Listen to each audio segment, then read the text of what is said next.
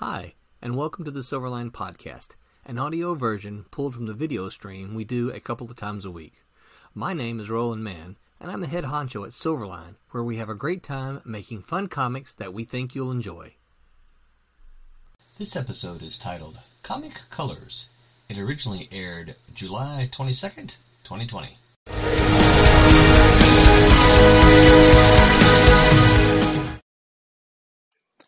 Ladies and gentlemen, welcome to Silverline Wednesday Night Wham! Hosted by Scott Wakefield. Hello, everyone. I'm Scott Wakefield. Thank you, Tim, for that great intro. It is Silverline's Wednesday Wham, and I am here with a panel of experts. Tonight's topic is color and coloring. Full disclosure, this is a topic I know about that much about. I do a lot of words, so we're going to rely on the artists tonight, and I'm going to keep my yap shut for the most part. And let's just get started. We will go through our lineup here. I'll start so you can forget about me. My name's Scott Wakefield, as I said. I am the co-creator and co-writer of Steam Patriots. That is a title coming out soon from Silverline. I'm also helping with publicity for Silverline, and I am the host, your humble host, for our Wednesday night shows. Next, I've got Jeremy Kahn. Go ahead. Hey, Jeremy. Hello, everyone. I'm Jeremy. I'm doing the coloring work for Bloodline, which is currently being kickstarted at this very moment. Also, I am Future Comic. I'm be coloring Cray, which is basically a colorized version of a Gauntlet comic title that was put out in the 80s or 90s. Got now. 90s. Anyway, back then. Well. Okay, and first coloring lesson. This is yellow. That's good. All right. Thank you. In my lineup, I've got Dan next. Go ahead, Dan. Hey, I'm Dan Hosek. I'm working with Scott as the colorist and letterer for Steam Patriots. I worked at Marvel Comics in the mid-'90s as an assistant editor. I kind of did a self-published comic called File 13 around 2015 to 2017-ish. I'd like to get back into it. It was just one of those things where it was more of an expensive hobby than a gig that kind of came close to breaking even, so I had to put it on the back burner. But I'd like to get back into it now that I'm kind of getting a lot more into the comic fold again. Thank you, Dan. Tim, you're next. I am Tim DK. I am the associate editor at Silverline, which means I handle the online scheduling and just kind of whatever gets thrown my way. One such project being the production of the Wednesday night show. I'm the live producer, so I'll be talking to you all in chat. I am also currently writing another title, which is in marketing limbo. All right. Excellent. And Elena Morton, you're next. Hi, I'm Elena Morton. I'm a comic artist, current Cuber student, and comic colorist for a book at Silverline that's coming out pretty soon, White Devil. All right. Excellent. Alex. Hello, my name is Alex Gallimore. I'm the current penciler for Cat and Mouse, which you'll be seeing a page from tonight, as well as future projects to come at Silverline. All right. And finally, last but not least, Mr. C. Michael Lanning. Hey, I'm C. Michael Lanning. I'm a pencilist here at Silverline, currently working on a future project called The Rejects. In tonight's episode, we will discuss all things color and coloring. We're going to discuss how coloring is done. We're going to discuss really what a color is it colorer or colorist? Colorist. Yes. What a colorist does and what goes into the thought process behind that, and then the actual process. And then we're going to also talk about the history and the evolution of colors in comic books and the nuts and bolts of it. We've got I don't know how it used to be done and what changed and how things have revolutionized the industry, made things easier, made things more visually appealing.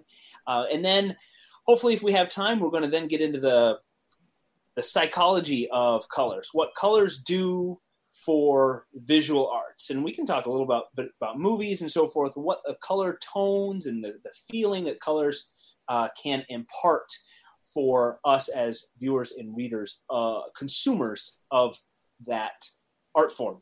So let's get rolling. I'm going to ask, so we've got Alex or C. Michael, whoever speaks up first, before coloring happens, so before any of that happens, the writer and the artist, generally the penciler, they have a meeting of minds and they say, the writer says, I want the story to do, I want the panels to do this and say this. And through back and forth, the writer and the artist come up with what they want the page to look like. And they will draw some thumbnail sketches, real basic sketches. If you've seen anything like storyboarding for a movie, those sketches can be real raw or sometimes pretty detailed. And then when they decide on what they like, they do something like what Alex is doing. And Alex, I don't know if you can expand on what I just said. Or see, Michael. What were you alluding to? Once the thumbnail sketches are done, you get out you have a piece of paper. I do. Some people do people pencil digitally? Is there digital penciling? For issue 2 of Cat and Mouse, most of it was penciled digitally on my end. But for issue 3, I've gone all traditional. So yeah, after you do your thumbnails, thank you. Then generally you just go from that to roughs. This is sort of like a rough, but since my printer is not working, I've been just using the thumbnails and just going straight onto the boards, and it's been working. And then from this point of view, like say this is like a finished panel, this one's a finished panel, then an inker would take that and define the lines and make it easier for a colorist to add in color and bring it full circle. So pencils, then inks, and then yes, a colorist would take that art. And last week we talked about one of our titles was colored by hand. Does anyone remember which title is still colored by hand? Divinity. Yes, Divinity was colored by hand. Okay, but that's, from what I understand, pretty rare. Yes, in today's age. Okay, so the colorist would get the inked files, and then somebody take over. What happens next? Dan? After you get the inked files, you just kind of set it up, make sure if I'm doing a page, I make sure it's to whatever specs the printer requires the page to be, to make sure. I've worked with other artists in the past where things were all kind of wonky sized, so you kind of had to like resize a page or move some panels around to get everything. Hopefully if someone knows what they're doing and they're super professional, then you don't have to do any of that. But sometimes as a colorist, especially for indie books, you're kind of also a production guy.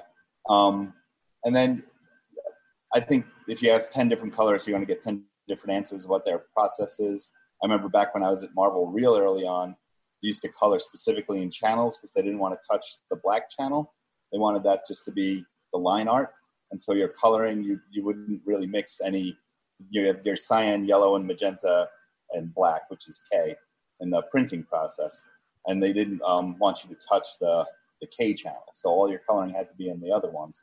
But now that I think that's changed, but sometimes you can end up getting colors that are pretty dark if you add too much in the K channel. So, but when I set up I'll take the inked art and I'll make that its own layer, and I'll turn it into a multiply layer, and then underneath that, multiply layer in Photoshop just means that it's transparent. So anything that's white, anything under it will show through.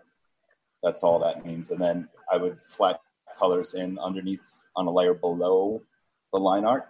And then I would add a layer probably on top of that of shadowing, another layer for highlighting, and then special effects.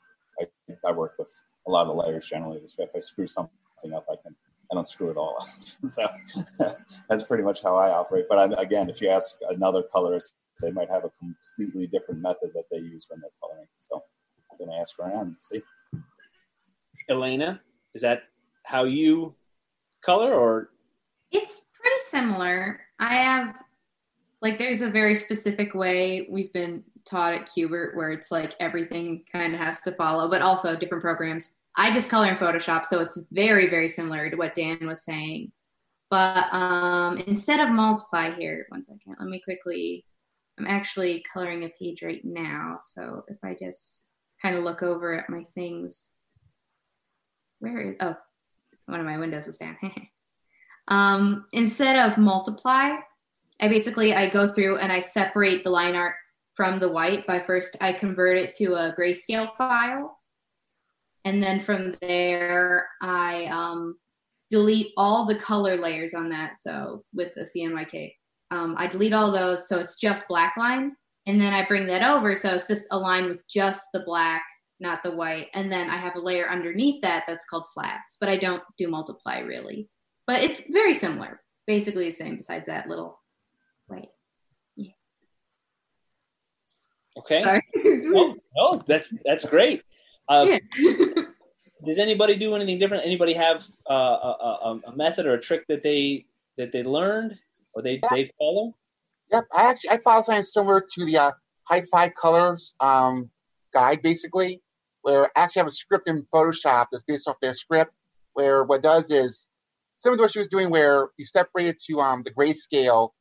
After that, though, basically two different ways. If I'm working off a file I scanned in the original artwork, I actually use work with it in CYMK. That's like adjust the color levels and get as much as the because when coloring, you don't always get pure black because you get some blues and such. So you want to get some of that as far gone as you can.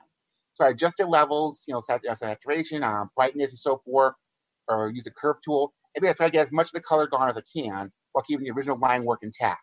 Then I convert to grayscale, where then I try to make it 100% black or close to as possible. I then select that page I just fixed up, create a new layers channel. In the layers channel, in the channel layer, I go ahead and create a new one. From there, what I do, I'm trying to do something. Doing it. Yes, channel, create a new layer. You then copy and paste the image you just fixed up to that new layer in the channels. Basically, you're creating something called an alpha channel. And that's basically your black plate. Once that's set up, there's like a little option tool on the bottom left of the channel area. It's like a dotted circle. It says load channel as selection. What load channel as selection does is it selects everything but the black. So then you go to the main channels, which is the CYMK, to no longer on the black one. Then you invert the selection. Now the selection is only selecting the black line art. Everything that's not black is not selected. Then what you do is you just go ahead and use the fill tool on the new layer, and you basically now created a layer specifically just for the line art. And then you can color underneath there without having to worry about affecting the line art at all. And if you want to do color holes, you just use the lock transparency option to basically color over the line art and basically do color holes like that. So then coloring is it is way more complex than I had this mindset of like Microsoft Paint, where you take the little fill can and you drag over and you click and it fills a little spot, and if you goof up it fills the whole picture. You can kind of do that with some of the older comics, like the old Casper ones and so forth. Because the line art is so clean and everything's enclosed, you can literally just go in and use the fill tool and you get the whole thing colored. Fill. Yeah, Okay.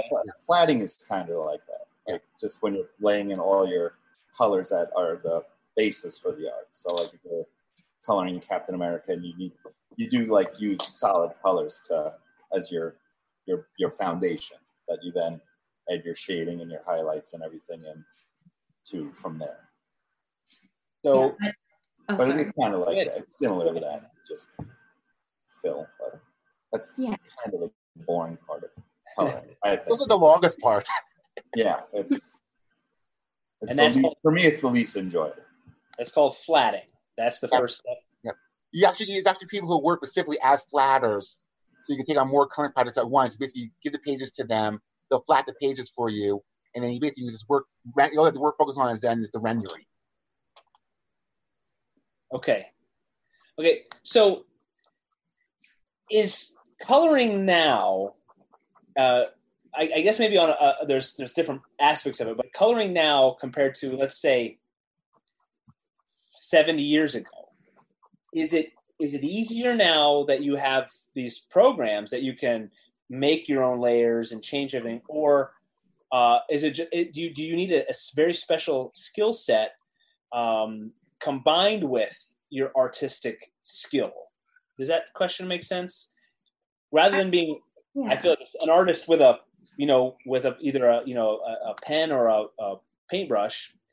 Now you need to have that artistic skill plus everything Jeremy just said. With knowing have a script to automate the whole process. Yeah, is it easier now or just different? I'd say digital is far more convenient. Yeah. You don't have to have a whole setup of tools and like Dr. Martin's dyes, but I would say there's a lot more variety with modern coloring.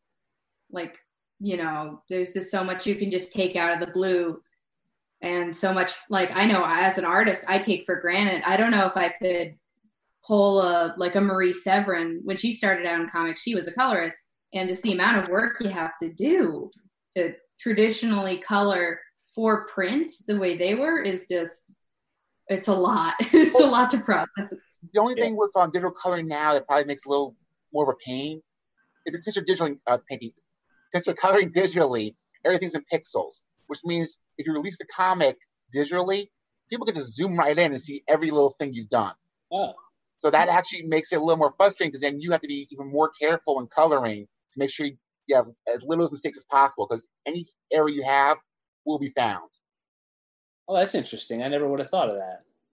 It's interesting because I think in some respects, I mean, as a colorist today, you have to be more artistic. You have to have more of a knowledge of light and shadow and how it works and everything, because, back in the 80s and early 90s, before the transition to computer coloring really happened, you were just you were kind of just flatting. You weren't doing that much tone work. Your job was mostly to separate planes, so you didn't want to have the same sort of tones on top of tones. Your job was to push characters back and forth, make them stand out from the background. And, that was really your job as a colorist back in the 80s.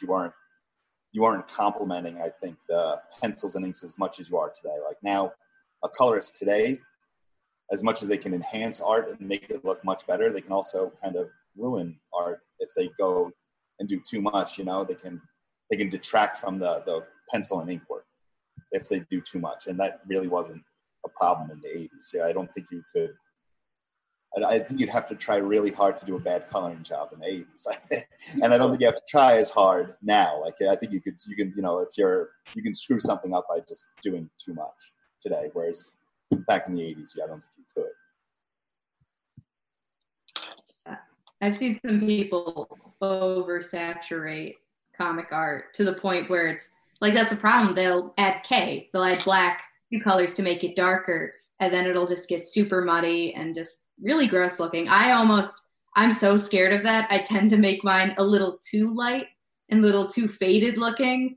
And then I'm like, oh no, but you cannot add K to like just flat color. Or if you want to color darker, just add more blue, add more like of those colder colors to it. So there's definitely, I think in the 90s, that was a big thing when computer coloring really got introduced. Yeah. People were just like, oh, right. Yeah. What you really do is put a reference point, a color reference point on your page somewhere, and basically make that the medium, the middle ground color.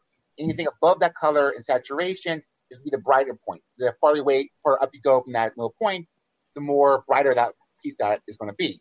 The lower it goes, the less saturated it's going to be.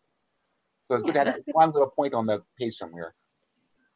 It's interesting. In the first issue of File 13 it's interesting because what I saw on my screen is not what ended up printing. You have to be careful about that too, because I think I went a little dark, and like pages that were dark ended up being really dark when they came off the press. And I was just like, oh, it wasn't terrible, but it was just a lot darker than what I was working with on my screen. So that's something to definitely be careful about. Oh yeah, I've ruined many prints just being like, oh, I'll just tune this up a bit, and it comes out looking like I poured blood all over it. Like, what happened? Just it's such a hard line to follow of having that perfect amount of color. It's always good to have at least an adjustment layer right below the line art, so you can adjust the brightness or saturation to all the colors beneath it. So after you print it, you need to adjust it. You just go that one layer and you can fix it just like that if you need to. Yeah, it's good advice. Yeah. And before digital, that you didn't have this option, right? I mean, what would you do if you would you just start over the whole page with colors? You'd have the black and white copy, right? Yeah, basically screwed up.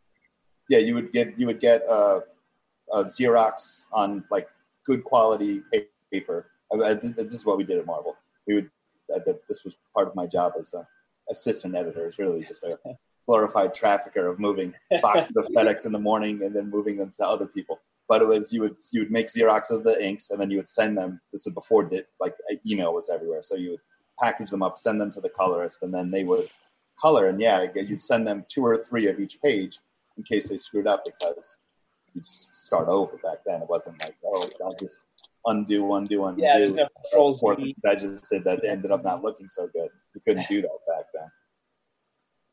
Yeah, it's so interesting because everything you say, all the tools that are at your disposal, too, you have so much to learn. I feel like in the process, because there's so much. The programs, Adobe and whatever, I don't know what else you're using, are so powerful. There's so many things to learn. But once you have them there at your disposal, there's so much more you can do, and so much more efficient. And Dan, you're saying, it wasn't that long ago, but pre-email being able to transfer huge files and so forth. Yeah, you were moving physical pieces of paper. Yeah, that was a huge part of my job, was going to the mailroom in the morning, coming back to the office with like 15 FedEx boxes, and then making sure I had 15 or 20 more to send out by the end of the day to keep everything chugging along. And now I probably don't use FedEx for anything anymore, I would imagine, at this point. Like, what do you have to mail? Everything could be done. Yeah. Yeah. So this would be a good time to transition to. So what we have at our disposal now, and so much efficiency in how you can work and just undo. And I've watched that the guys that are working.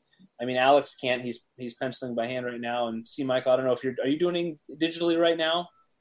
Or can we see your screen at all? Yeah, hold on.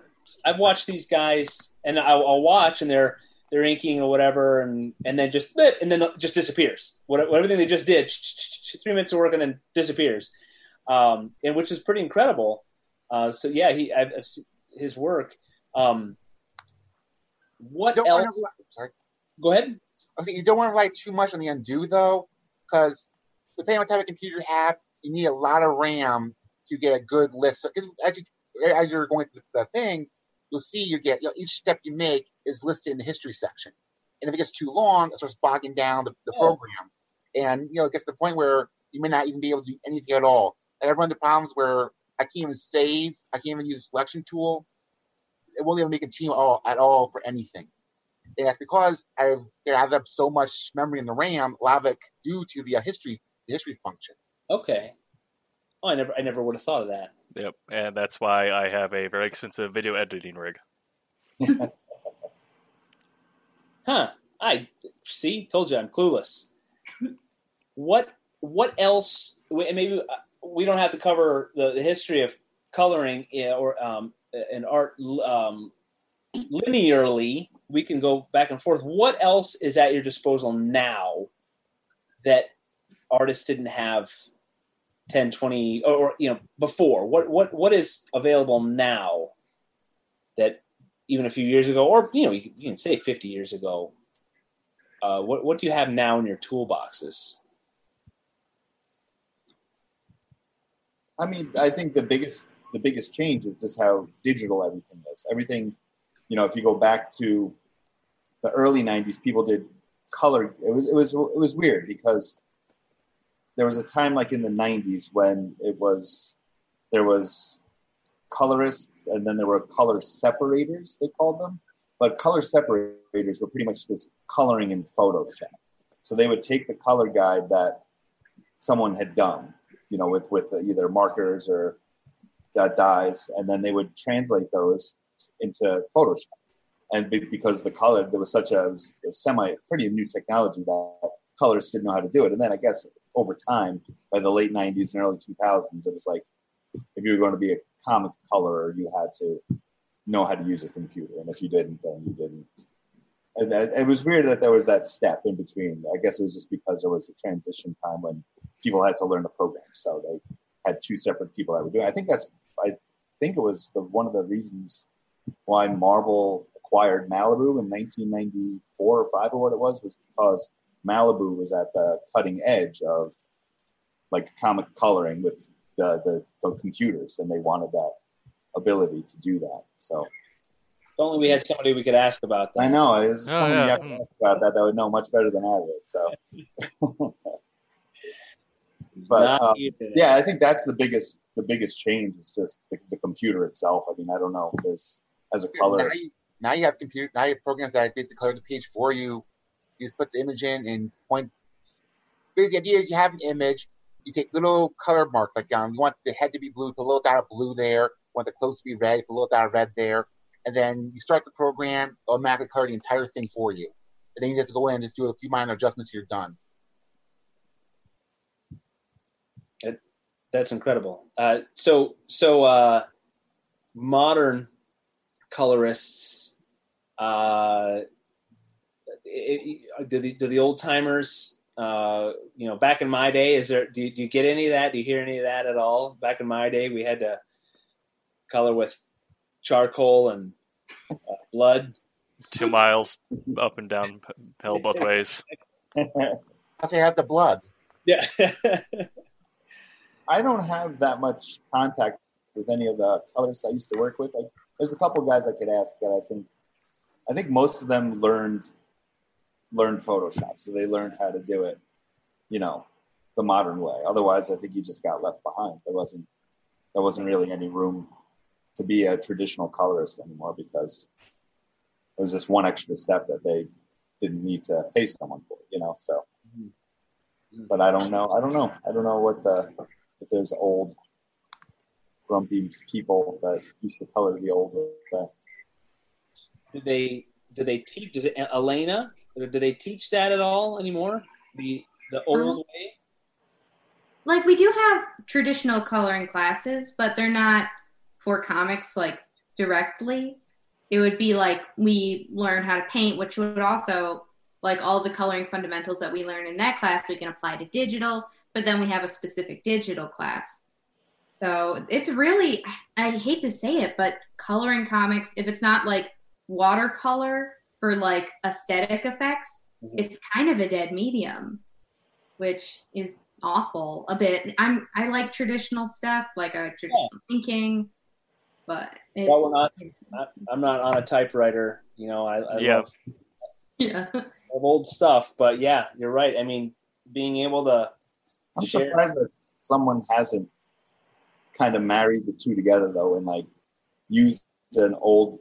Because I figured like you could take if someone's a type penciler, right? You could take their type pencils and you could traditionally color it with markers or dyes or whatever, and then have the inked line work, and then just make that your black channel over your traditionally colored, colors, and then you could clean it up if you needed to. But I always thought that would be there. There was a guy, Joe Rosas, in the 1990s who colored a bunch of stuff for us, and his color guides were amazing. They were like beautiful, and I always just wanted to like scan his color guides and put them in the comics because they were, you know, the color separators, who are pretty much the computer colors, they never got it right, and then nothing ever looked as good as his color guides. And it was always like, I just want to scan his stuff and put it in the book. But even that was something where it was weird because like I think Marvel used to scan the line art higher than they would have the colored art in. Everything was a weird time where people just didn't like scan and keep everything at the same resolution. And I don't know. It was, but I don't know why people didn't think to just take some of those steps out of the process much earlier than they did. We got a question. Royal Airships in the YouTubes asks, has anyone ever seen an entirely monochromatic comic, not black and white, but within like the 30 Shades of Blue? Is it feasible, and would it be easier to color or more of a pain? I would say that I have seen one. Midtown Comics had a special of Champions not too long ago that was the 30 Shades of Blue, but I don't know what the colorists would feel about getting that assignment in their inbox. Well, I can get close to answering that maybe, because when I did some work for American Mythology, I did a couple issues of their Three Stooges comics, and the point of that was to color the whole thing like an old black and white short. So the whole thing had to be done in in a grayscale, basically. So basically, and due to how the grayscale works, the difference between the foreground background, normally you have the darker colors in the back front and lighter colors in the back, but you're doing grayscale, that kind of doesn't work the same way. So you do have to sort of adjust your approach to the comic page when coloring in grayscale, or I assume it'd be the same for the other one as well. I got two books I absolutely adore that are monochromatic. You got Shoplifter by Michael Cho, and you got Parker, illustrated by Darwin Cook. And those are some of like my biggest art influences. Those are just like Parker is just one color and then black and white. And it's just such a beautiful, like very illustration heavy looking book. And so is Shoplifter. And I highly recommend those. They're both graphic novels. I think there's more than one Parker book, but they're fabulous. So I'll divert a little from our timeline discussion here to talk about what is the thought process behind sticking with monochromatic or black and white. Why would an artist pick that? Why would that decision be made? Well, the first thing I can think of is costs. It does cost down. You're not putting colors in. Yeah. I think it just conveys kind of a lot more, or not a lot, or it's definitely a choice that's more like it's an emotional drive of the piece. Like with Parker, for example, it's a noir type story, so it has almost that like Steranko-y feel of just like black and white and then one color, but it gives it this like very more heavy tone, and with that one color they can choose the mood of the whole story versus like having to be like, oh, it's night, so now there's like this many colors, and that, but it's just one color, and it's just the amount you put in gives it the oomph. Yeah. It factor. And from an editor standpoint, collectability. If we're doing like a partnership with a dealer or something, and they want to give them something special, say you can, you're giving the colors to challenge where we'll get into it later about the psychology of colors. Is say I need you to do all that, but only in this range, and you're going to give it only to this vendor. So now the colorist is saying like, I worked really hard on this. This is a great challenge. I really improved my skill. They're blowing that on social media. The vendor gets it, and now people in that area want to be part of that experience, want to collect what is essentially a giant work exercise, but it seems like there's a lot of blood, sweat, and tears put into this one special issue, different from all the others in print.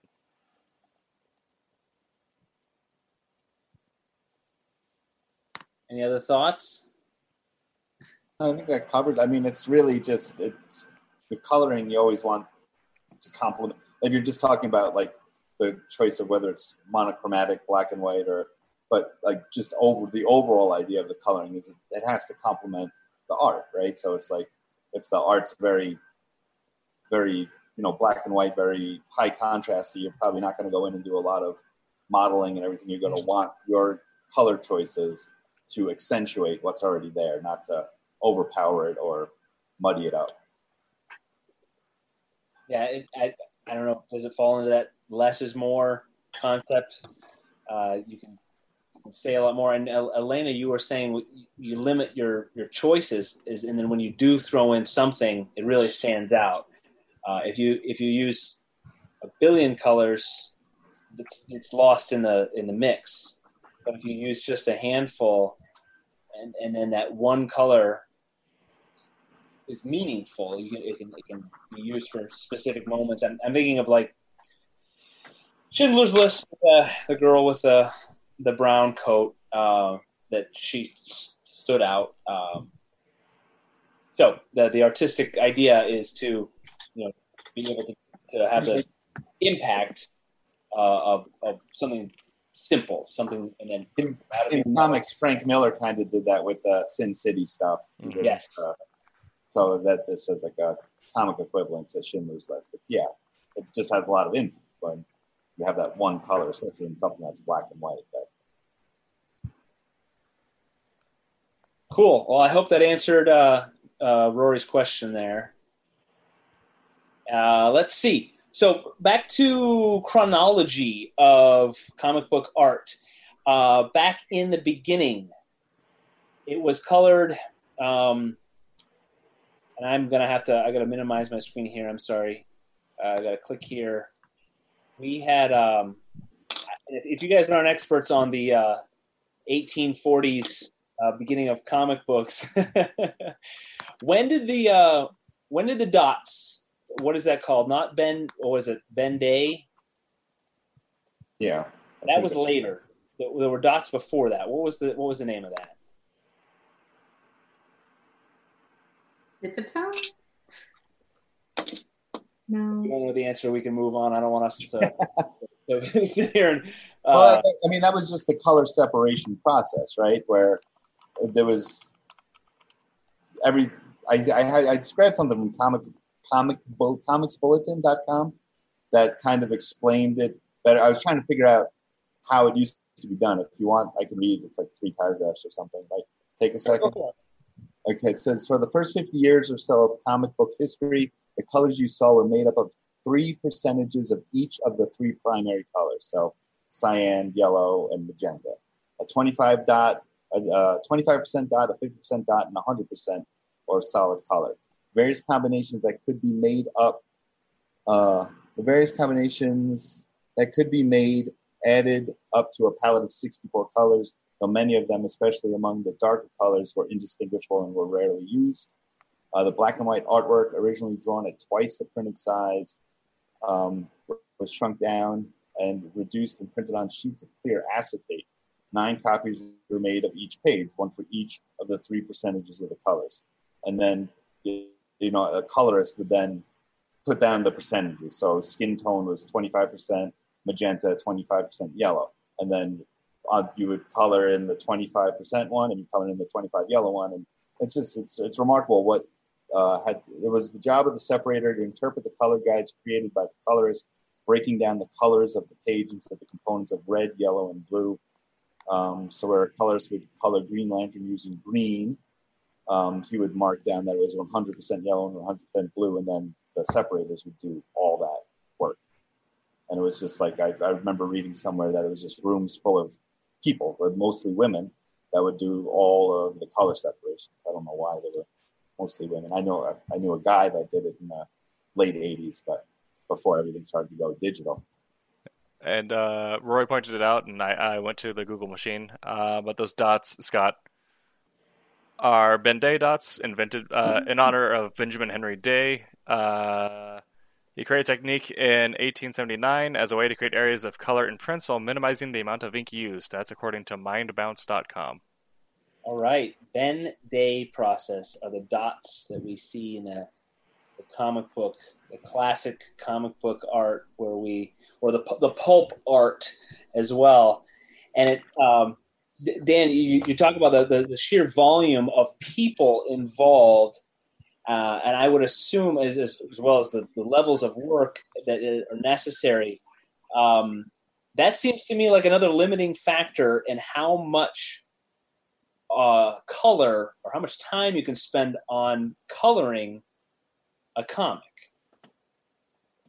Yeah, like back then, I don't know. Like when I worked in graphic design in the '90s, and when I first started taking graphic design courses in college, we were learning like the hand mechanicals and everything.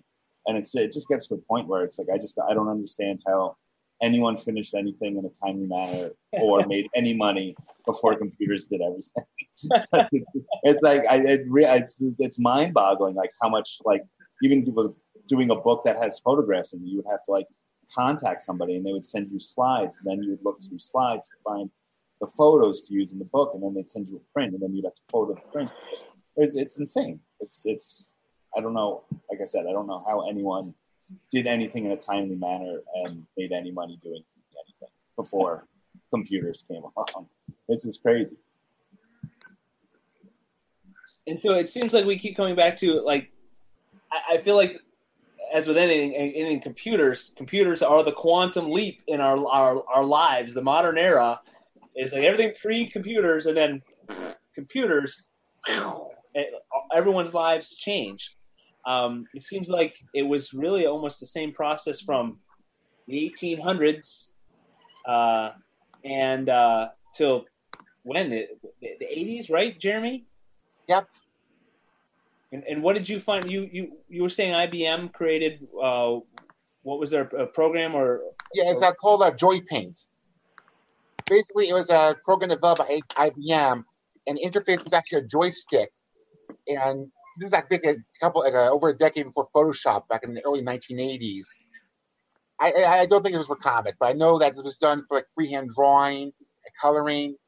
And I know some of it actually used stuff similar to like AutoCAD's used today for industrial blueprints and such. Mm-hmm. So I mean, from then up through the 80s, it was all the Ben-Day dots and layers and layers of what's the paper? Acetate.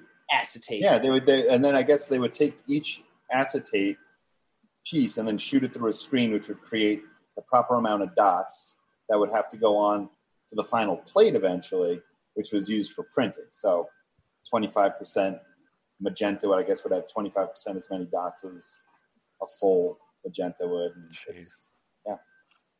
So, and I know there was a process, I remember when I was in school again, that you could shoot like a piece of art with a special camera that would, first you'd filter out the cyan, the yellow, the magenta, and would shoot black.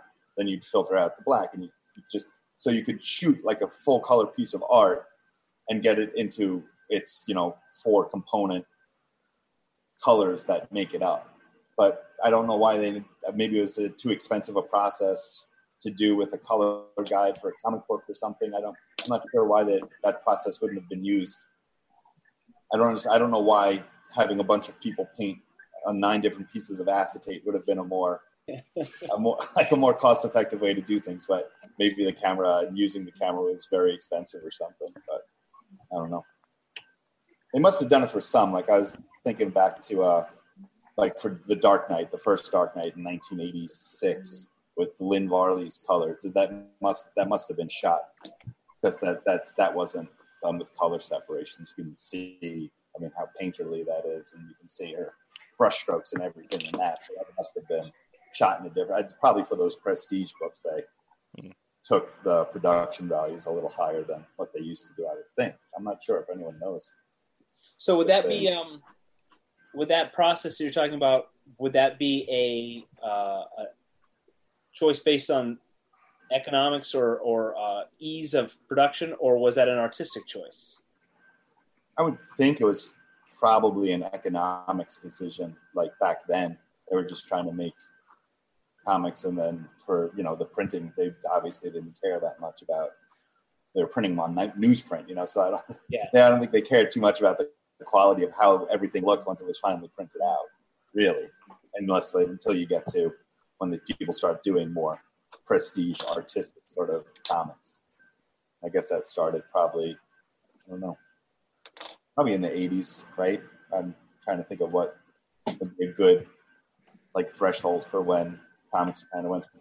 I remember in the 80s, DC had their whole comics aren't just for kids campaign in like 84, 5, 6 when Watchmen came out and Dark Knight. So maybe that's kind of when people started paying more attention to production value and looking at them more as pieces of art instead of like just disposable entertainment. So there's other things you can do now. So the thing that comes to mind, like with a more modern, and I say modern, I mean really since digital later, certain effects you can do. Like if you wanted a sunburst effect in old comics, you would draw, and it would be lines, and it would be I guess it sounds silly, but a more traditional comic book effect. But now you can do those crazy effects where it looks like light and real reflections, and I don't know the terms for it, so I'm exposing my ignorance here. Well, they do have there's a couple ways to go about it. The first one, obviously, is the gradient tool. But another way to go about it is Photoshop is also used for photographs, and so they actually do have a photo burst mode as well as a lens flare mode in Photoshop. So you actually add a lens flare to the page if you wanted to. Sure. And is that common practice? Lens, it depends wherever working on it, I guess. Okay. Lens flares were common practice in the 90s for sure. They used a lot. Probably too much, but because it was new. It was new, yeah. It was but I remember lens flares coming up in a lot of things in the 90s. Not just comic art, but just like any sort of ads or any place where you could add a lens flare. You did. Kind of like when GIFs first showed up and people would put them all over their GeoCities websites and stuff. I'm afraid to comment on this. I actually added a lens flare to one of the crate pages I was doing. Am I really aging myself right now? Am I like showing like what a you're so old. I am from a different age. So old. What's the current trend in colors? Elena, you're hip and cool and with it. Yeah, I was born in 2000. So modern comics, a big thing that I use a lot, and I know a lot of modern artists are doing, are knockouts. So that's another layer over the ink layer that has color. So then instead of like having just a black line, you could have like a reddish black line. And it's basically, it gives it like almost a faded, sometimes more pastel-y look.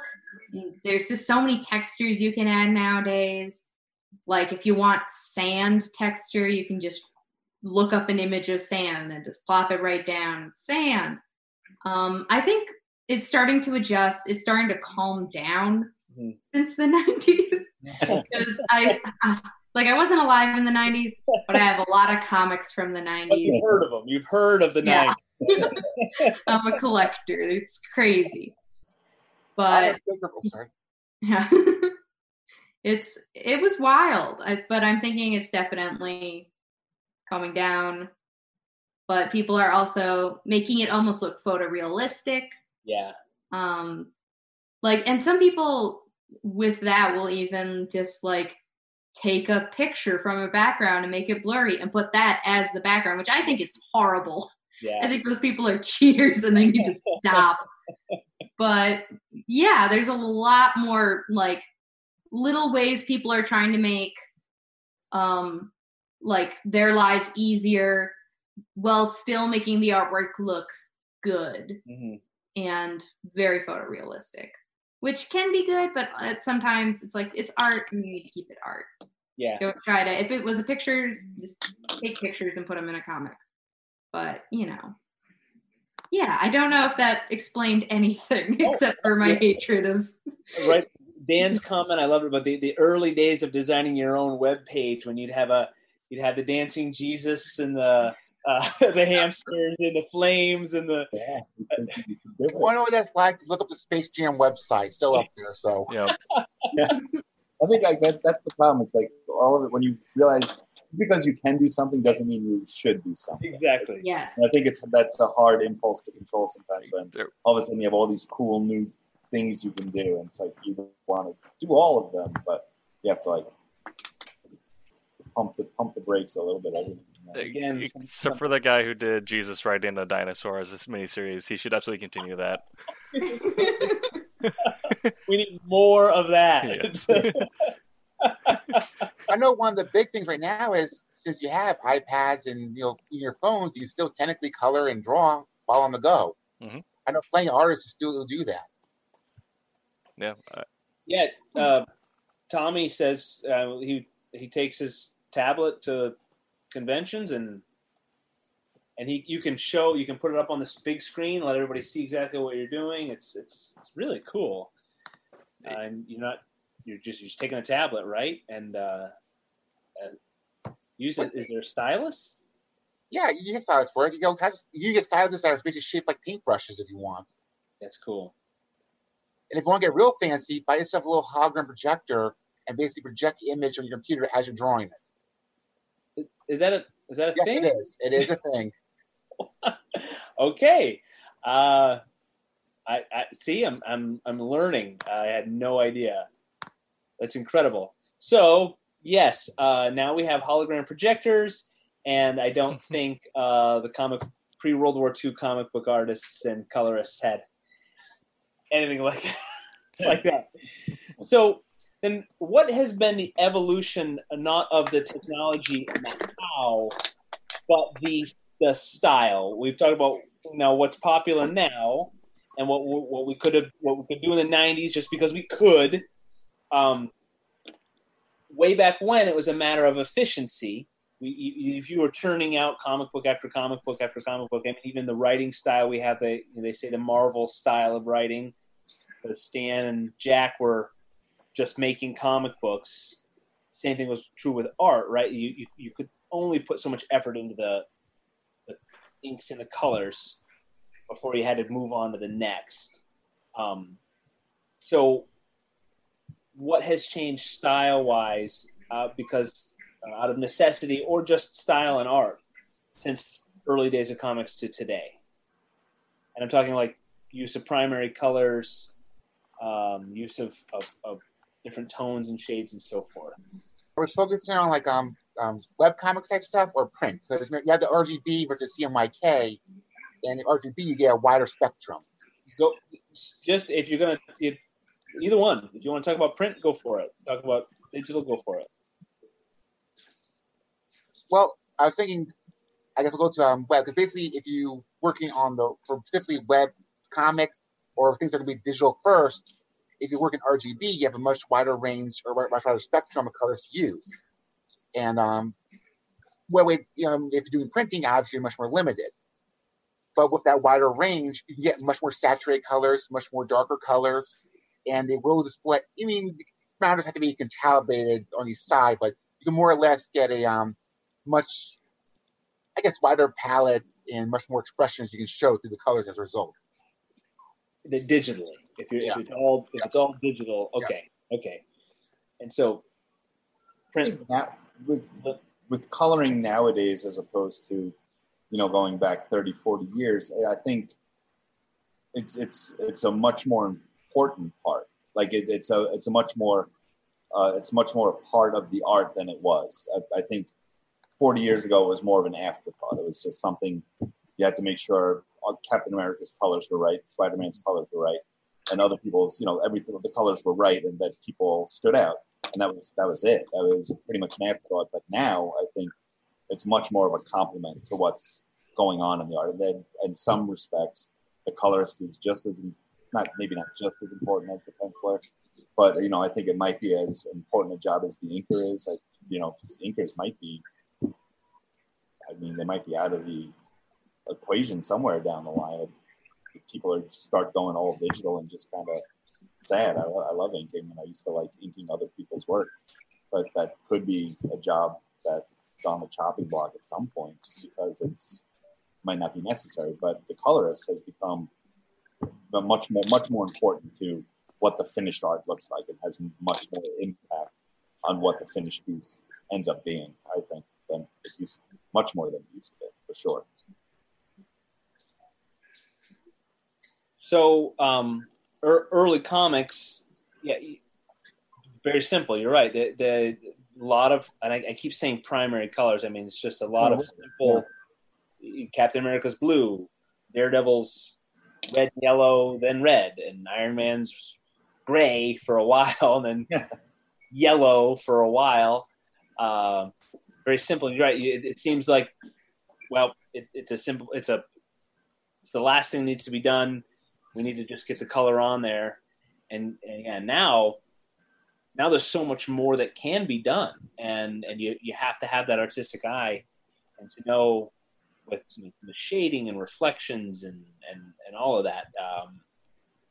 It's a lot. You have to be able to interpret what the penciler and the inker have done about like where reflecting light might be coming from, where you want to add dramatic lighting, or because some of them put a lot of thought and time into where the shadows are lying, and if you color something to where it doesn't quite work, it's not gonna.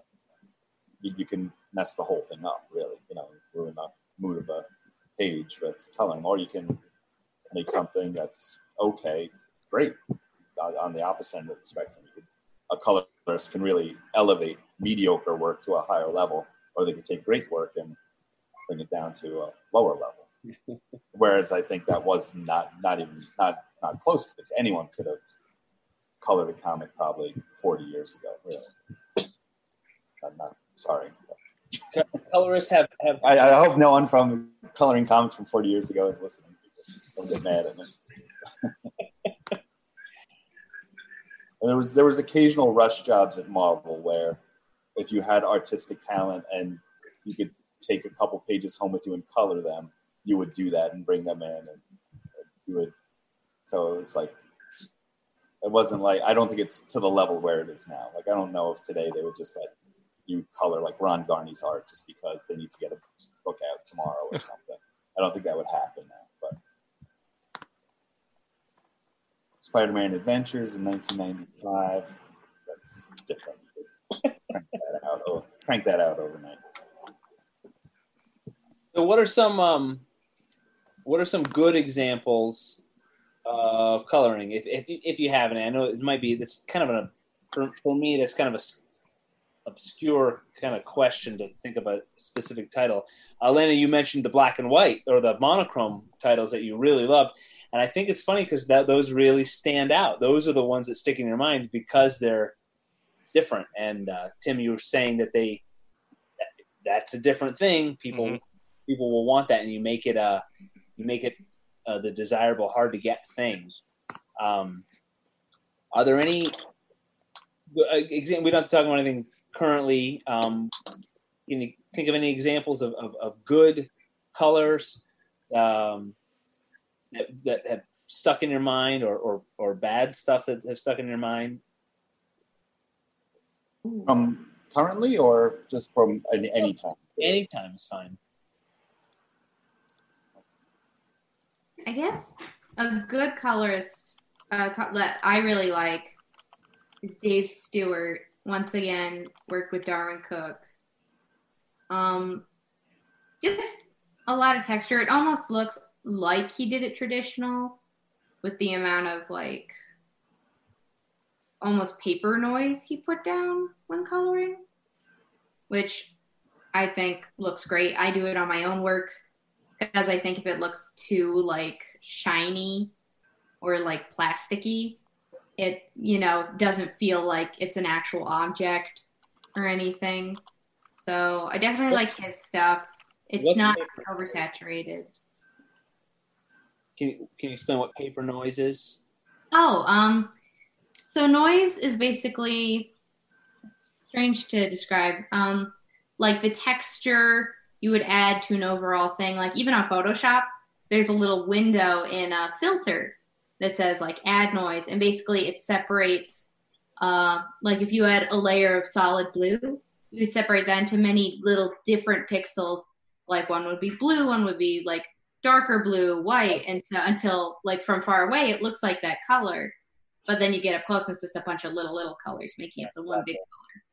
So it's basically texture, just a fun way of saying it. Yeah.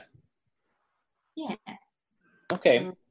I mean, the first, I think, coloring I'd mentioned her before, but Lynn Barley on The Dark Knight was some of the first coloring that I think I ever saw in a comic that stood out to me as being exceptional and just looked different than everything else.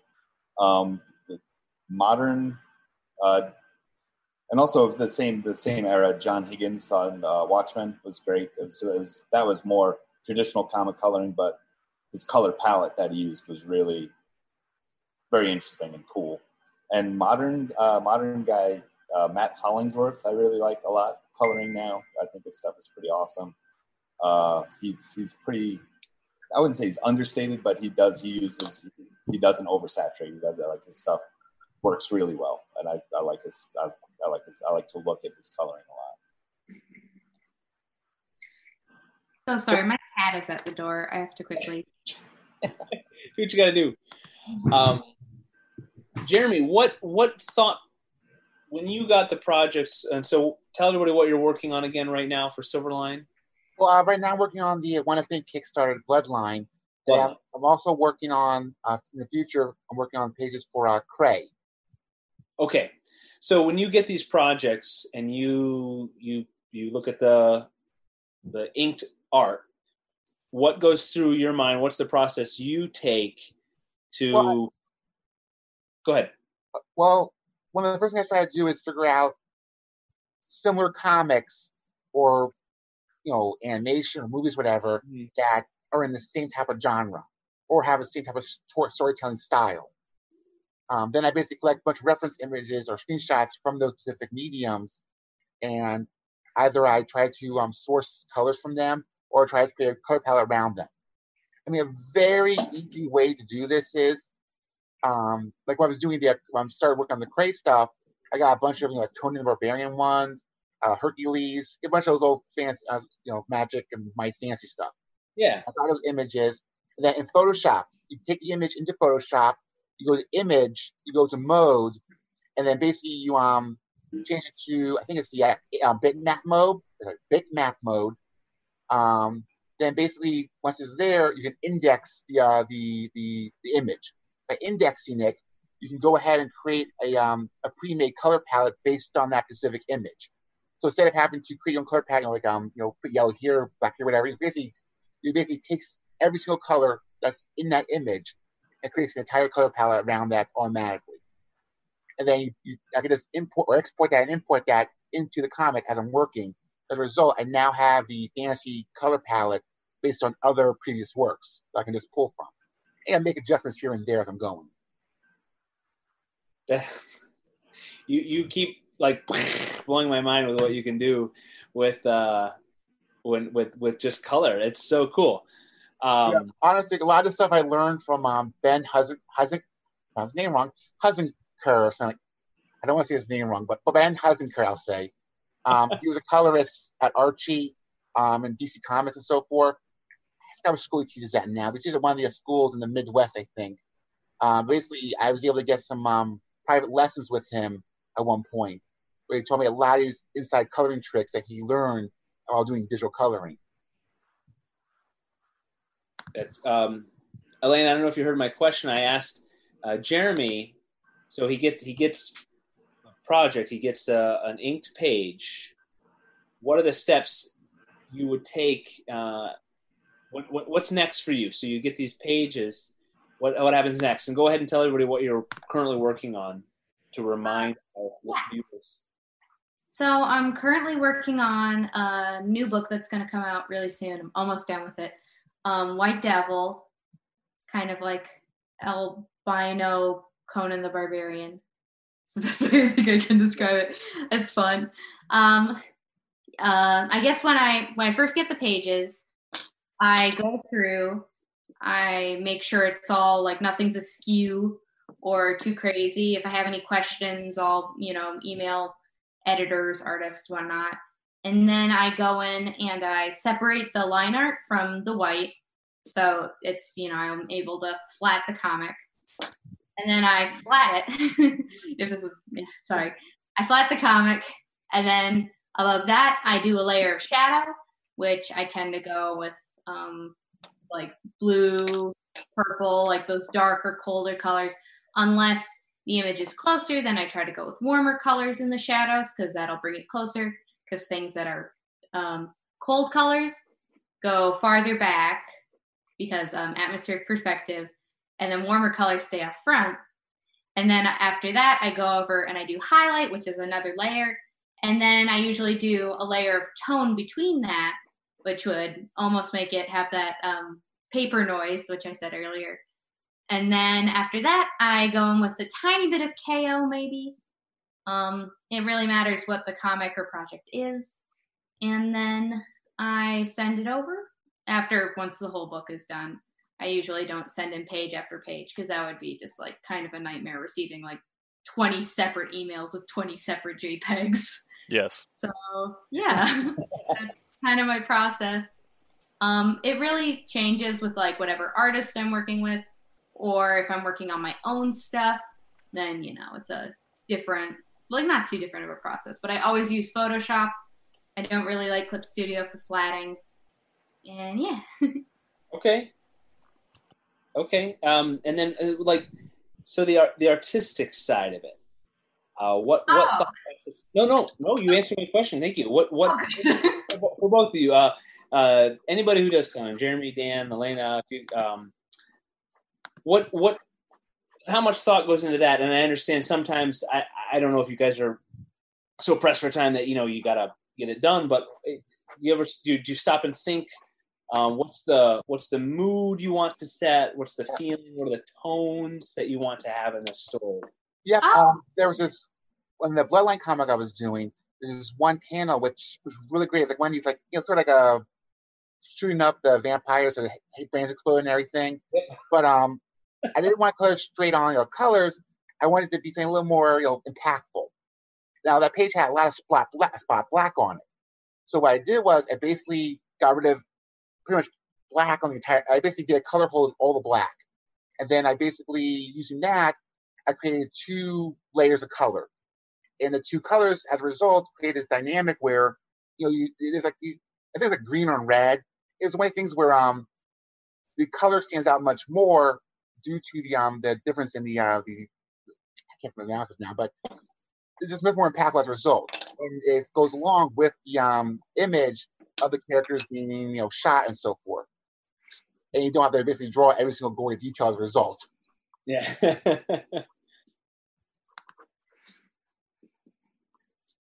Elena, did you have anything you can say? If anybody yes. No, nothing to add. Shut up, Scott. Next topic. If you No. My process, I usually tend to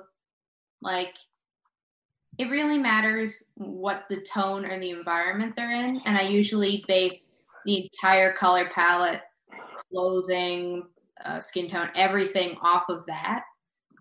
So if it's like a nighttime scene, but it's in a city, I might have more blues, but oranges as well, like to think about street lights. And I'm always thinking about complementary colors, what will look good, what will be too harsh. It's a balance. It's, yeah. And always keeping in mind not to oversaturate. So it's a movie reference, and I apologize. I know we're talking comic books, but has everybody seen Oh Brother, Where Art Thou? I love that movie. Good. That is, I think that's done in post-production, and I don't know, but that movie has that tan, washed-out hue to the whole thing, and that gives it a feeling, a tone of that Depression Dust Bowl kind of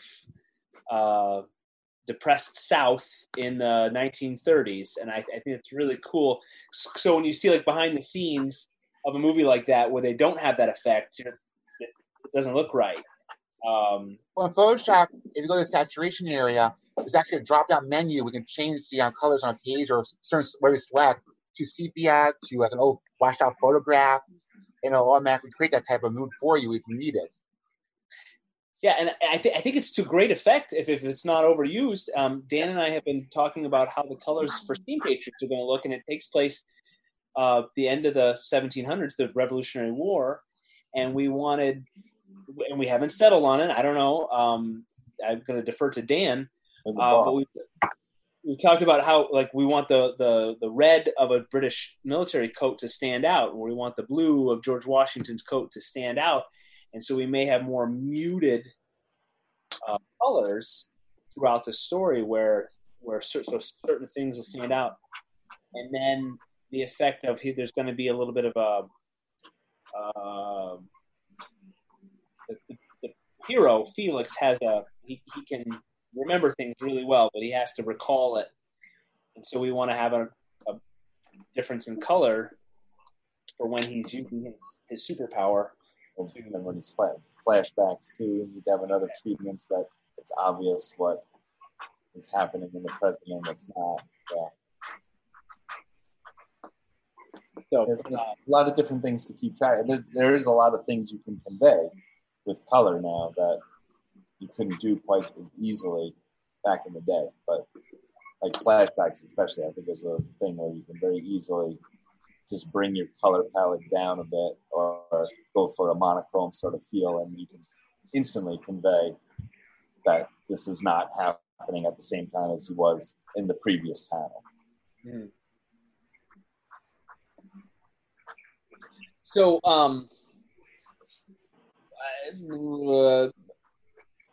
sorry, I'm reading my notes here.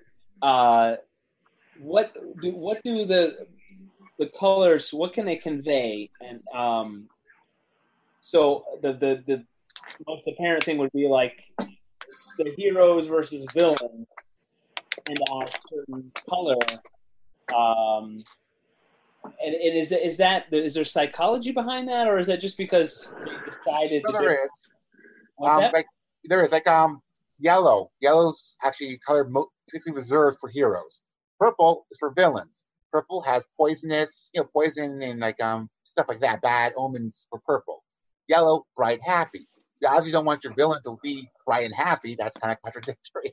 Right. Yeah, I think if you look at the early Marvel comics, a vast majority of the villains are purple and green, kind of Hulk's colors too, which is, what does that say about the Hulk? But like Doctor Doom is green, the Green Goblin is green and purple, Kang is green and purple. There's like just a whole slew of villains. If you start looking at them, you notice that there's a very similar color palette to most of them.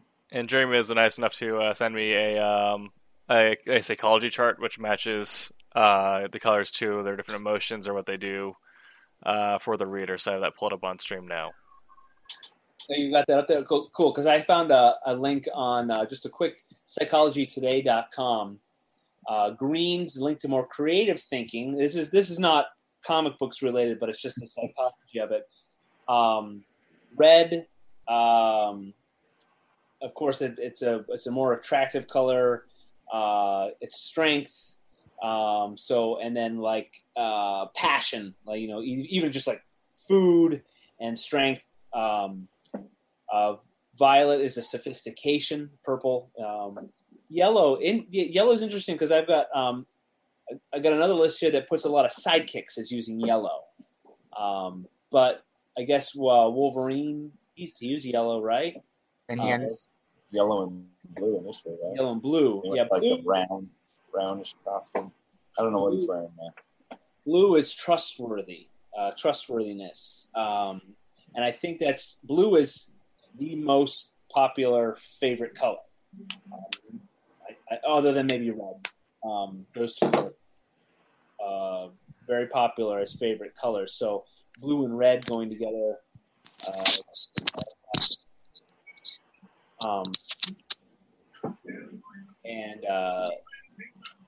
Gray. Gray is either a wise mentor, or on the other side of it, maybe silver as a rich villain, a wealthy villain who'd be wearing a gray suit or something like that. So there's a lot of psychology that goes into the color. Then that goes back to like our conversation for the previous episodes where we talk about characters. You're telling a lot instantly. Instantly the reader, the audience knows something. But what about heroes that wear black? That's for you guys. Are most of those are most of the heroes who are black? The were not the vigilante ones, but more of the that term. Not like the like the suit things. More like an anti-hero, or yes, that's what I meant. Yeah. A reluctant hero. Yeah. Well, I mean, what's interesting about that is like it can convey a lot. It can foreshadow, or it can like in Star Wars in Return of the Jedi when Luke shows up wearing black. It conveys a lot, and it kind of foreshadows the conflict he's going to have with the dark side later on. And in the first movie, he's all in white. It's just kind of like a transition from being the naive young, hero on his journey to someone that's confronting something very dark and dangerous that could consume him. And it kind of like, I think it prepares you as a viewer for maybe he is going to go to the dark side. You don't know, but I think that's interesting that you brought that up, that, the good guy in black, but it can also be used to kind of foreshadow or, I'm sorry, I'm repeating myself. Okay. Yeah. Something also kind of happens a lot with that is if you do have a character that either was an anti-hero or was a hero that went through a sudden change, they might be getting a black costume to show that they're now concrete in their convictions, that they are a solid object. Whereas if the character is in a arc of change, their costume might be more white to show that either they are coming from a pure place or that they are able to receive, because what you can paint on white, you can't paint on black. One of my favorite runs of X-Men was spoilers for a run 5 years ago. Xavier's dead, and Magneto is the leader of the X-Men. And he bounces between an all white garb and an all black garb when he's questioning his position as their leader, what it means to be a mutant and a human, and what his forgiveness play in his position that he's in now. And so he'll go from like seasons of conviction to seasons of doubt, and he'll go from black to white, respectively. What it also reminds me of is a lot of these also are visual cues from like old shows and stuff, like cowboy westerns. Yeah, the black with the black costume. Mm-hmm. But another interesting thing about that, coloring for a second here, in those shows, the good guys would never exit the screen to the left. They always go to the right when coming onto the screen. That's because they always have to chase after the villains. So there's certain visual cues they can use in comics that automatically identify who is the bad guy and who's the good guy. Yeah, it's very interesting because it's that psychology side of like, that's something we I don't understand. Like why does red? Why do we have a physical even psychological reaction to a color? But they understood that. They knew that with early films and then comics. We understand it. It's there. We may not be able to explain it, but we can use it for storytelling to convey meaning and feeling. What about villains that you Tim? You mentioned Magneto wearing white, right? There are other villains that wear white. White Queen. Mm-hmm. Gentleman Ghost. Say that again. Gentleman Ghost. What's the meaning with a villain wearing white? He's a ghost, so he's white. Solid. Okay,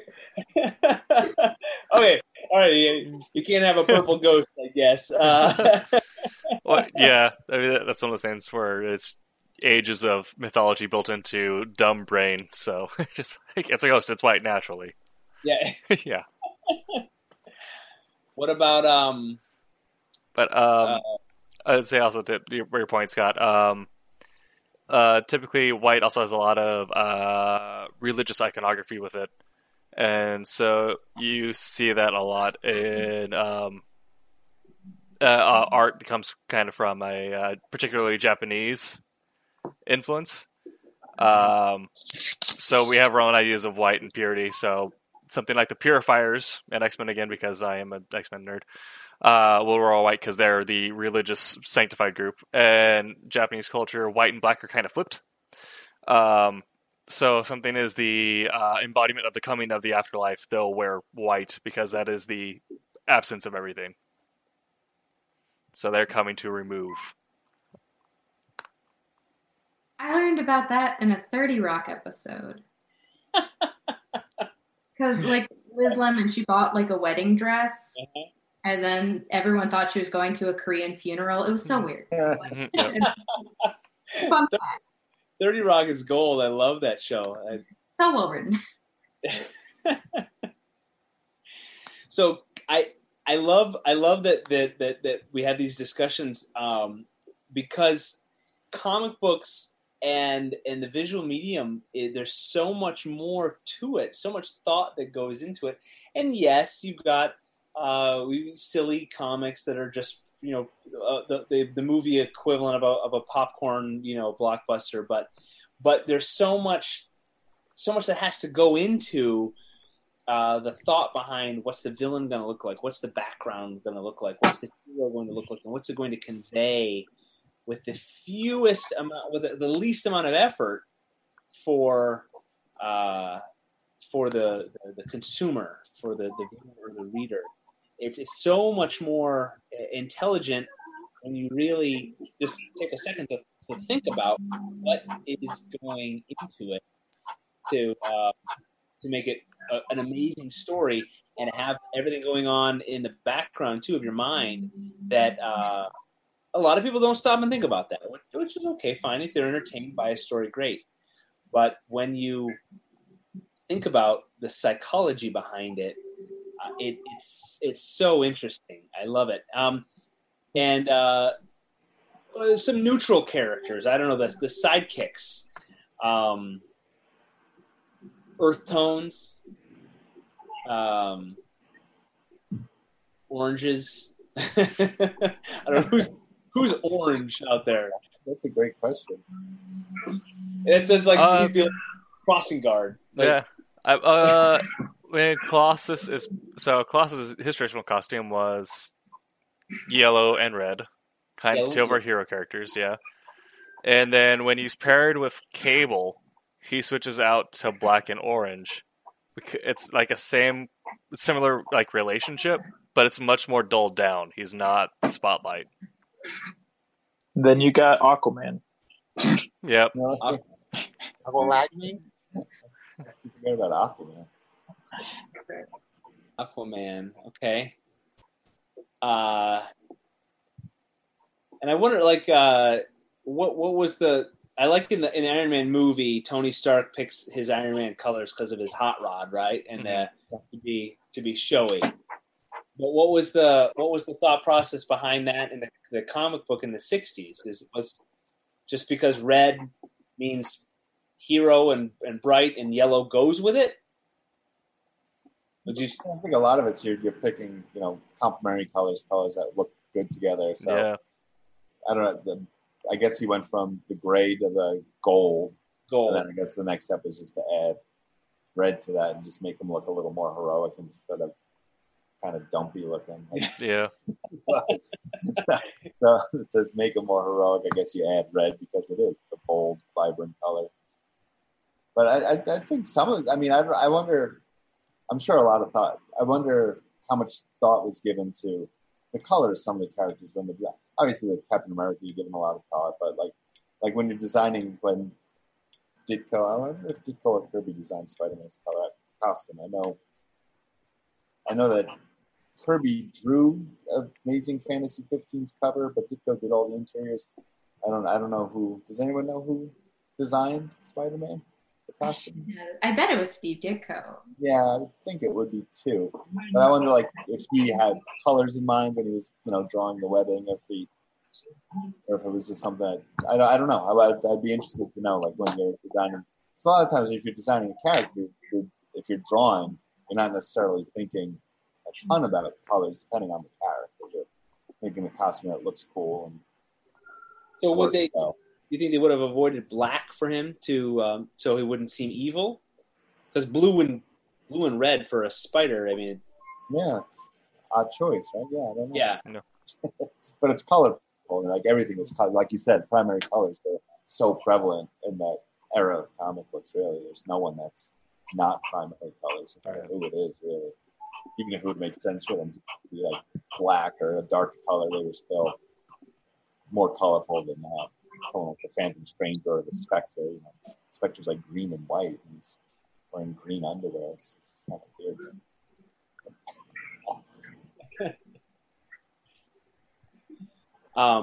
And then what about colors for backgrounds and scenery from our colorists? How much thought do you put into that? Is that on par with the characters in the scene? Well, I think you have to be a little even more careful with the backgrounds, because you definitely don't want the backgrounds to overshadow the characters.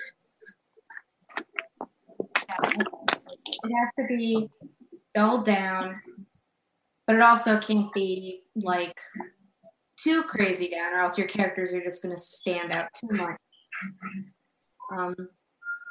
It really, like, it all has to matter what will be complementary to the characters' costumes, or if you're basing the costumes off the environment. Let's say they're at the beach. You can't just have the sand be straight up yellow, or else it'll look like they're walking on nacho cheese.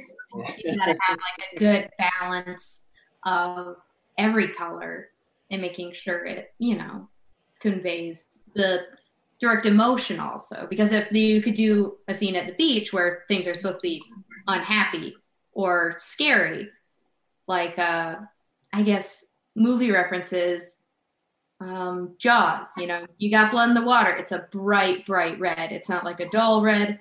It shows, there is violence happening. And so that also has to be shown in the environment. There's so many bright colors on that beach scene, but like not a lot of calmness in the colors. So it's important to have the background colors match the emotion and like match the story as well.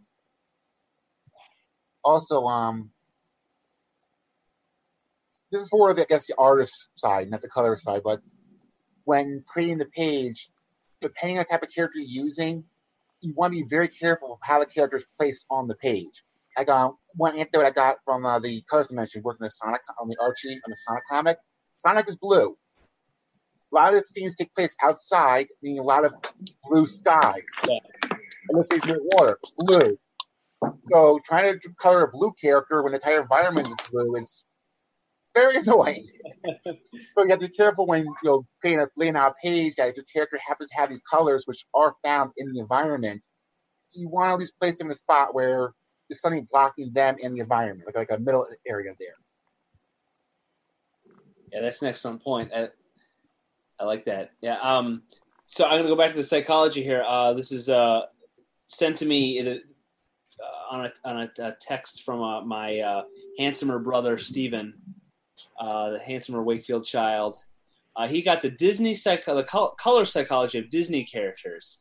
It's interesting. Strength, energy, and determination. You have Jafar, Gaston in red. And the purple is nobility and luxury. Maleficent. Let's see. I don't know who. Oh, Governor Ratcliffe from Pocahontas in the purples. In the blue, trust, loyalty, confidence, stability. Cinderella, Elsa. Greens are safety and endurance. You got Peter Pan, Mulan. In the yellows, joy, happiness, intellect. Woody, Wally. I would put joy in there too, right? Why haven't we talked about what's the name of that movie? Inside Out. Inside Out. Thank you. Yes, the Pixar. What if emotions had emotions? This must be before. I'm not seeing any Inside Out characters, but the gray and the black, elegance, formality, depth, evil. You've got a hunchback Claude Frollo. Is that the Notre Dame. Yeah.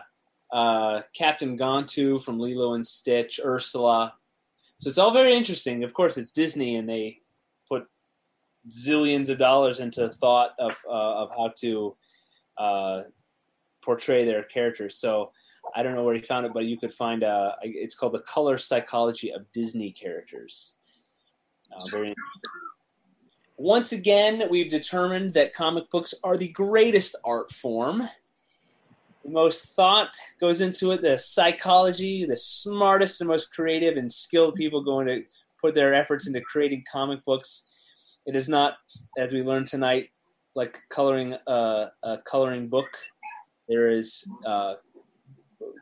so much more that goes into it, into the psychology, into the levels of color grading and the skill level that goes into making an amazing comic book about rounding out the visual art that is a comic book. So let's wrap up. We can say goodnight, and we will go through who has been on our show this evening. First of all, thank you all to our experts for keeping the show going. As I said at the beginning, I am ignorant of this part of the process, and you have learned me good. So I'll go first, so I'm the first that you forget. My name's Scott Wakefield. I've been your host. I am creating and co-creating with my buddy Rory. Rory, if you're still out there, I love you. Hugs and kisses. We're creating Steam Patriots. It is at Steam Patriots on Facebook and Instagram. I am also Scott Wakefield, Scott M. Wakefield, I believe, on LinkedIn if you want to connect with me there. And check out my projects that should be coming from Silverline in the near future. So let's go. I'll go reverso. Mr. C. Michael Lanning down there at the end of my list. Tell us who you are and where they can find you and how they can support you. C. Michael Lanning. I'm currently working on a project called Rejects with our editor, Roland Mann.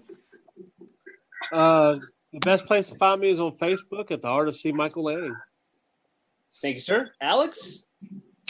My name is Alex Gallimore. You can pretty much find me on all different social medias by just typing my name in, Alex Gallimore. Most likely the only artist with that name. I'm currently working on Cat and Mouse issue 3, about to finish it up, and then be working on issue 4, and then another project down the line with Silverline. All right, thank you, Alex. Elena? Hi, I'm Elena. I'm on Instagram at, I should say what book I'm working on. I'm the colorist for White Devil, which is a book coming out soon by Silverline. You can find me on Instagram at EH Morton. You can find me on Twitter at Agent Morton. And you can find me on LinkedIn at Elena Morton. And I think that's all the social media I have. Oh, Facebook, but don't find me there. A lot of high school photos from me. Yeah. Thank you, Elena. Tim TK. I am Tim TK, the associate editor here. I do internet stuff, and we lost video real quick. Let me shut. I do all of our internet stuff. You can find me on Twitter, Instagram, and Liker at Tim TK Writer, where I will probably be live tweeting San Diego Comic-Con at home this year. I am on TikTok at Tim Doesn't TikTok, where I post bad TikToks, and I'm on Twitter. What? Is there a good TikTok out there? There's some quality ones, not mine though. And I'm on Twitch here at AgroBacon, where I'll be live later tonight playing Destiny 2. Mr. Dan Hosick. Dan Hosek. Working with Scott on Steam Patriots for Silverline, coloring and lettering. I guess it's on me now to make sure I get it done on the back, so I'll start cranking on that. I worked on a comic called File 13. I think you can find that on Facebook at What is File 13. The website isn't up right now, so I'm working to get that back up, and hopefully I can get back on track with that too. I'd like to revisit that world. All right, and Jeremy, go ahead. Hey, I am Jeremy Kahn. I provided the colors for the Bloodline comic currently on Kickstarter, and I'm now working on Cray coming out some point in the future. You can find me on Twitter at Jeremy M. Kahn, and also I have a YouTube channel called AP Joy Paint, and there I upload a bunch of videos of myself coloring pages and illustrations. Today I actually just uploaded me coloring page 7 of issue 4 of Cray, actually. Excellent. And that is perfectly relevant to our conversation tonight. Jeremy, that's awesome. All of you, I really, really, really appreciate your input on this topic. It is very cool, very important, integral to the creation of comic books. It's been fantastic learning from you. Everyone, remember, make mine Silverline, and good night to everybody. Have a great night. Thank you for listening to the Silverline Podcast. I hope you enjoyed the episode. We know we ramble sometimes, but we have fun. And after all, isn't that what comics are all about? We hope you'll follow us on all our social media. You can find us on Facebook, Instagram, Twitter, YouTube, Twitch, LinkedIn, Reddit, MeWe, Gab, and whatever new thing pops up between now and the time you listen to us.